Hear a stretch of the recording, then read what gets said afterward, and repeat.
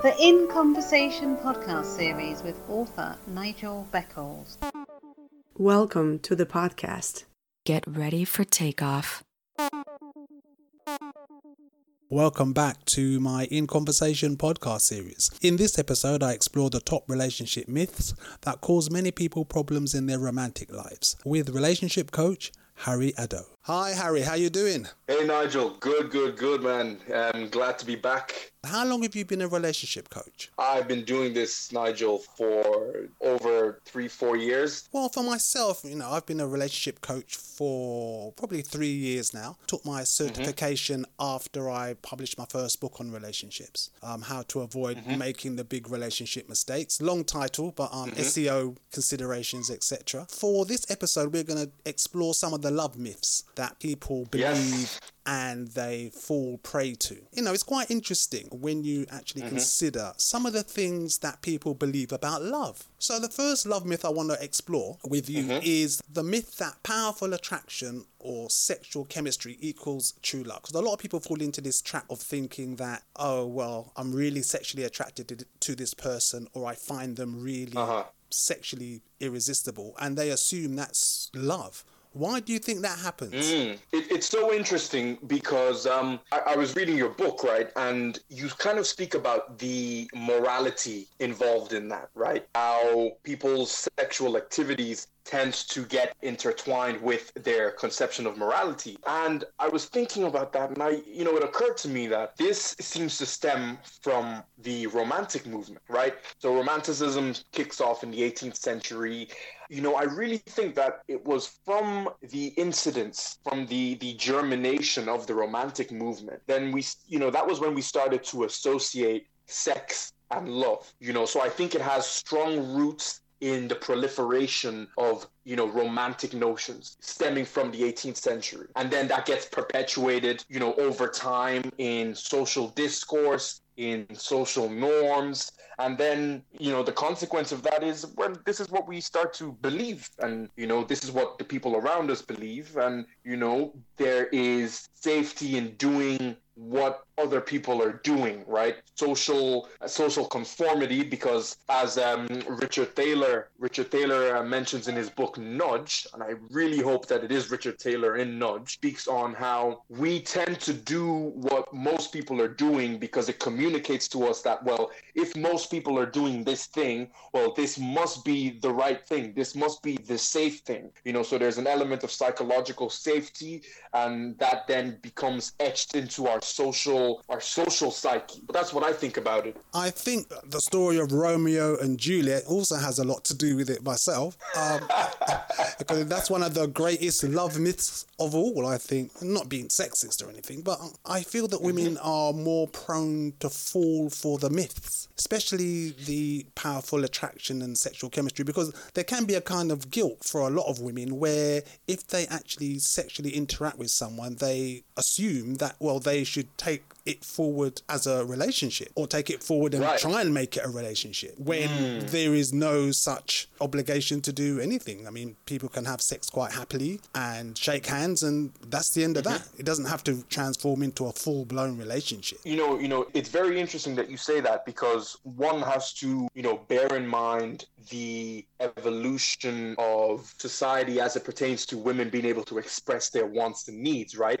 Up until very recently, maybe the last 5-10 years, were a woman to own her sexuality or her sexual desires, there is a certain connotation of promiscuity, which one could then draw a connection between that and then the entanglement between a sexual relationship as well as love, and you can, or one can infer that maybe repression or suppression of, women's ability to express and manifest their sexual inclinations, amongst other things. Well, the way I look at it, there's always been a double standard. I mean, if a guy has 10 sexual partners in 2 weeks, his friends will probably pat him on the back and say, oh, good job. Yet if a woman was to do the same thing, they'll probably be called all sorts of unpleasant names, shall we put it like that? Right. And that's something that we've both seen. I'm sure you've seen that in your own sphere of influence. influence, right? In terms of people that you've been around, friends, family, and whatnot. So I think it's important to make the distinction that there's a difference between having great sex and falling in love and being in love, because otherwise people can be out there deceiving themselves, thinking that, oh, well, I've met this person, we've had great sex, and this is going to lead to a long-lasting relationship, when in fact that is not always the case. In fact, it's very rarely the case, to be quite honest, because you can get blinded by the fact that, oh yeah, we have a really great sex life, but then what is the rest of the relationship like? The rest of the relationship may not be that great. It makes a lot of sense. And I think that, you know, in social discourse, it's almost like the quality of your sex life is given precedence over everything else, right? If there's good sex, well then I'm going to excuse all the red flags and all the flaws and maybe pernicious elements of the relationship. And by the way, this is the same for men and women, right? So let's have a look at the other love myth. Love at first sight. Because I have clients, you know, and they say, oh, well, I met this guy or I met this woman and she's really lovely. First time I met her, I knew she was my soulmate. That doesn't really happen in the real world. Again, you know, I bring it back to romanticism. Honestly, romanticism. I call this, you know, the drawbacks of romanticism, where these values and virtues around this, you know, the one who can just stare at you. You know, they give you that gaze, they gaze into your spirit. The one who intuitively knows what your preferences are, what your desires are, things that you like, the things that you don't like, so much so that they don't have to ask, because if they truly are the one, they should intuitively know. And I really do believe it stems back to these ideals that, you know, came about from the romantic movement. Well, I suspect that at the end of the day, a lot of people who fall into the love at first sight myth, they're often lonely. They're often desperate to meet someone special. And then they kind of overlay their wants and expectations onto the one. As you were speaking on that, it occurs to me that, let's be honest, the more you get to know someone, the more your levels of intimacy go deeper with another person. You know, the more exposed you become to some of the less savory, some of the more unsavory elements of who they are, of their personality, etc. Now, when you think of that idea of, you know, love at first sight, you're getting a glimpse at the best version of another person, unencumbered by any real context surrounding who they are, what their background has been, what their personality might be, their temperament, etc., right? You're meeting someone for the first time, you're maybe out in a public place, maybe it's on a night out, maybe it's at a gathering, maybe it's at a party, whatever the case may be, an airport, wherever it may be, whatever the case may be, but you're seeing the best version of that person. And it's like a snapshot into who this person is, right? So, of course, when you compare that to other individuals that you know on a more intimate level, then you end up elevating this image of this individual above what may be appropriate. As the comedian Chris Rock says, when you meet somebody and get involved with them in terms of a relationship, for the first year, you're actually meeting their representative. In reality, everyone puts forward their best version of themselves when they meet somebody new. Applies to relationships or any other kind of social interaction. 100%. You need to put the best version of yourself forward, because there is, you know, social currency to be gained from that. Social currency or whatever other currency you're after. Unfortunately, there are many people out there who will put their best version of themselves forward, which in fact will be fake. It won't be real. That persona is just created to entice somebody into their web. Many men and women have become involved in relationships based on love at first sight, and it's been the biggest mistake of their lives. It really has. And, you know, it's quite unfortunate in that regard, right? Just the sheer popularity of this notion. You know, I've had numerous people say to me, yeah, when I met them, I knew they were the one. And, you know, now they've left me and I can't wrap my head around it. How could they? You know, but it comes back to this false notion. And like you've termed it, you know, it's a love myth. And I'm glad that we've had the chance to, you know, deconstruct it somewhat. I think we should also explore the fact that movies and TV and media, they encourage the myth. If you watch various movies, the scenario will be man meets woman, woman meets man, and it's they glance at each other across the room and there's instant chemistry and it's love at first sight, etc. And that is not how real life really works for a sustainable relationship. Absolutely. You're spot on there. And again, that sort of quintessential, man meets woman, they stare at each other from across the room, etc., etc. I trace that back to romanticism. It's just sort of perpetuated itself over time, and now it's affected movies and genres of literature, etc. And to say this, by the way, is not to say that I'm anti-romantic, but I think there are obvious pitfalls pertaining to a full immersion into the ideals of romanticism. Yeah, one of my favorite sayings is follow your heart, but take your brain with you. Take your brain with you. I like that. I like that. Follow your heart, but take your brain with you. Yeah. That's a nice one. So another myth that goes around is that people believe that their every need will be fulfilled by their perfect partner, which obviously puts a lot of pressure on their partner or their potential partner. But that is a very misguided myth. Why do you think that happens? This is such an interesting one because, again, I think it's these notions in society that the one will be so in tune with with every facet of your being and of your spirit that, as a matter of fact, you need them to come into your life to complete you. And it's quite dangerous. There's a quote from your book. It's in a strong relationship, you should love your companion more than you need them. And I thought to myself, this is, it's a very powerful piece, because unfortunately, some situations, the reverse is the case. And that's when it gets very dangerous and very tricky.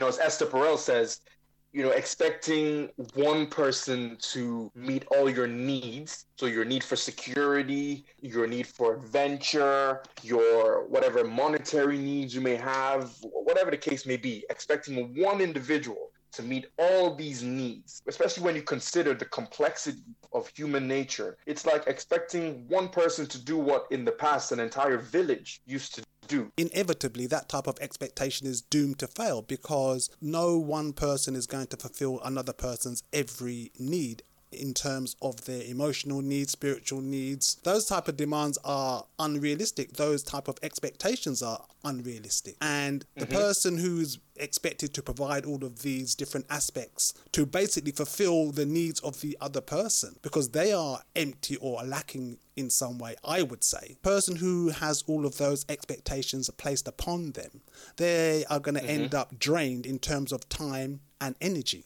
Oh, absolutely. Because essentially what you're doing is you're, conferring godlike status onto this other individual. And that is essentially an ideal that they couldn't possibly meet, even if they tried. As a consequence of that, you set the bar so high that no matter what this person does, it's almost like you've set them up for failure, because it will never be good enough. How could they ever be as good as God? Godlike status onto you, onto my partner, that is really a bid for my own absolution. I mean, there's a very distinct difference between what you would like in a partner and what you need in a partner. The distinct difference between what you would like in a partner and what you need in a partner, yeah, we all have preferences as to what we would like in a partner. And you could also say to yourself, I need certain things from a person I'm involved with, which is fair enough. I mean, we should all have standards and we should all have expectations. It depends on whether those expectations are realistic and whether they're expecting the other person to kind of fulfill a tick box exercise where, they've got this, they've got that, they can do this, they can do that, etc., etc. Because unrealistic expectations are one of the greatest reasons for relationship failure. No one's perfect at the end of the day. There's not one human being on the planet who's perfect. We all have our flaws, etc. It just depends on what type of flaws you're dealing with. If you're dealing with a person who's got a really nasty temper, for example, well, obviously that type of person needs to be avoided. Unfortunately, we often don't find out about the flaws, or the toxic flaws as I call them, till after we're involved. It's much easier to get into a relationship or get into a marriage than it is to get out of it, especially if it's a toxic or abusive relationship. But if people are walking around expecting that all their needs are going to be fulfilled by one person, by definition, that could be deemed as being codependent, or the other term that they use now is self-love deficiency disorder. I really love that. So what is it? Self-love deficiency disorder? Yes, because the term codependent has gained some stigma in recent years. Some people view the term codependent as victim blaming. So, so the new term now, or the alternative term, I should say, is self-love deficiency disorder. Very interesting. Another love myth, which has been around for a very long time, is true love will conquer everything. True love will conquer everything. So what do you think about that? I don't want to sound like I'm on a crusade against romanticism, but again, the hyper romantic ideal that is, right? True love will conquer all. So let's ignore some glaring mechanical deficiencies within our relational dynamic because, this is true love, right? And that's where it gets potentially problematic. Now, I do admire the perspective or the notion that things are going to get challenging over the course of a relationship, a long-term committed relationship. There are going to be challenges, and one might come to the table saying, I'm ready to face these challenges. I'm ready to do the hard work to dissect what might be going wrong, and, we'll find a way. But where that can become potentially problematic is not necessarily knowing when to step away, or not being able to step away. And, you might find yourself, I know of people who have been in situations where their perspective, their own values have worked against them, where you're so entrenched in the idea of when there's a will, there's a way, which is a brilliant attitude to have. It shows a lot of resilience, but I've seen people who have endured a lot of pain and a lot of unnecessary suffering on account of that disposition, and that's where it can get problematic. Very much so, because believing love will conquer all, especially if your partner's behavior is toxic, can be dangerous. I mean, if you're with a partner who has a heavy drinking or drug abuse problem and they refuse to get help and support to solve that problem, then you're putting yourself at risk, effectively. Absolutely. If there's a tendency in a relationship for one partner to kind of really be realistic and address serious issues that are going on with the partner, it gets to a stage where you're going to have to say, you know what, I have to cut my losses here. This relationship is not enhancing my life, it is damaging my life. 100%. But you see, this is where it gets so challenging, because once you develop that attachment to another person, especially if their behaviors sort of activate your attachment system and you're in this constant state of anxiety, you may start to confuse that enduring sense of anxiety. You may start to confuse that for love. It can get really problematic. So I think it's very important that this myth is debunked, and I think it's great that you included this in the book, and it's great that we have the opportunity to sort of shed some light on it right now, because the reality is love is not enough. Love is not enough. And I have a video out on this where I speak about the mechanics of love, the more mundane elements of love. Like, say you're living with someone who is going to clean the toilet. These are the unsexy things that nobody wants to pay attention to. But it is a real thing that you have to address. If you're constantly clashing on these seemingly mundane things, then even though you quote unquote love this person, that may not be enough if there's a mechanical imbalance in your relationship. In the final analysis, authentic partnerships require work. A relationship is not going to succeed unless both parties are putting in the work. But there's work, and then there's unreasonable work, and there's unreasonable expectations as well. So at the end of the day, the reality is many relationships fail due to a lack of overall compatibility and other issues. Yes. At the end of the day, true love is not going to conquer all, because as you say, even though it sounds very unsexy and unromantic to say, well, there are mechanics to a relationship, but in reality, there are mechanics to a relationship to make it work for that relationship to be successful. So the last love myth we're going to explore is only one true love exists, that is your true soulmate. Now, bearing in mind there's 5.6 billion people in the world, how and why do you think this love myth came about? I think, at our core, fundamentally, we're all acutely aware of our flaws. No one knows your demons like you do. No one knows your shortcomings like you do. And you don't know another person's demons like you know your own. And I think because of this awareness and sensitivity toward our own plight, our own struggle, we all hope, I think fundamentally we all hope and want absolution. So this notion that there is this one person out there, you know, the one, the soulmate, the one person who is going to look at us and look beyond our obvious glaring shortcomings. I think it gives us hope. And in some sense, you might say that it allows us to contend with our flaws. The one is out there who will accept me for who I am and not run away from my hellish nature. The reality is, in the dating game, there are poor matches, good matches, excellent matches. So seeking or waiting for the perfect match is a futile activity. There's no such thing as the perfect partner or the perfect soulmate. It's a myth, which is largely promoted by fairy tales, romantic books and movies. The perfect match is very rare indeed, so waiting for that one and only soulmate could be a very long wait. Yeah, it's so this is where it gets so interesting, because if let's say if you were to perhaps adjust your lens and instead think that, you know, there is someone out there that is perfect for me, but perfect meaning compatible. There is someone out there that I'm compatible with, because the reality is there are multiple individuals that you are compatible with, and a realistic expectation to have,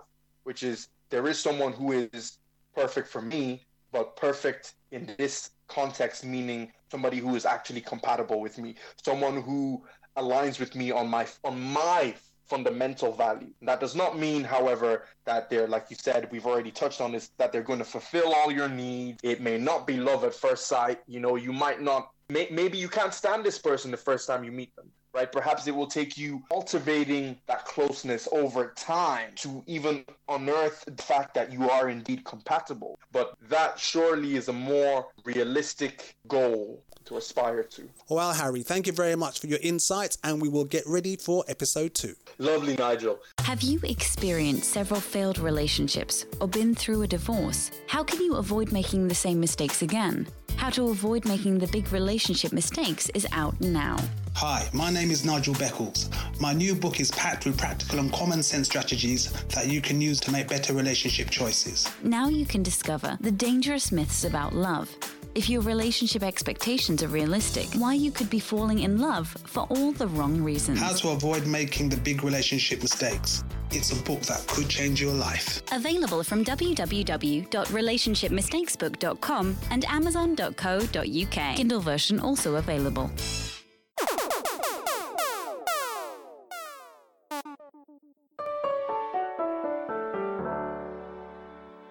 Thank you for listening. Please join me for another In Conversations podcast very soon for more interesting and entertaining discussions. Stay safe.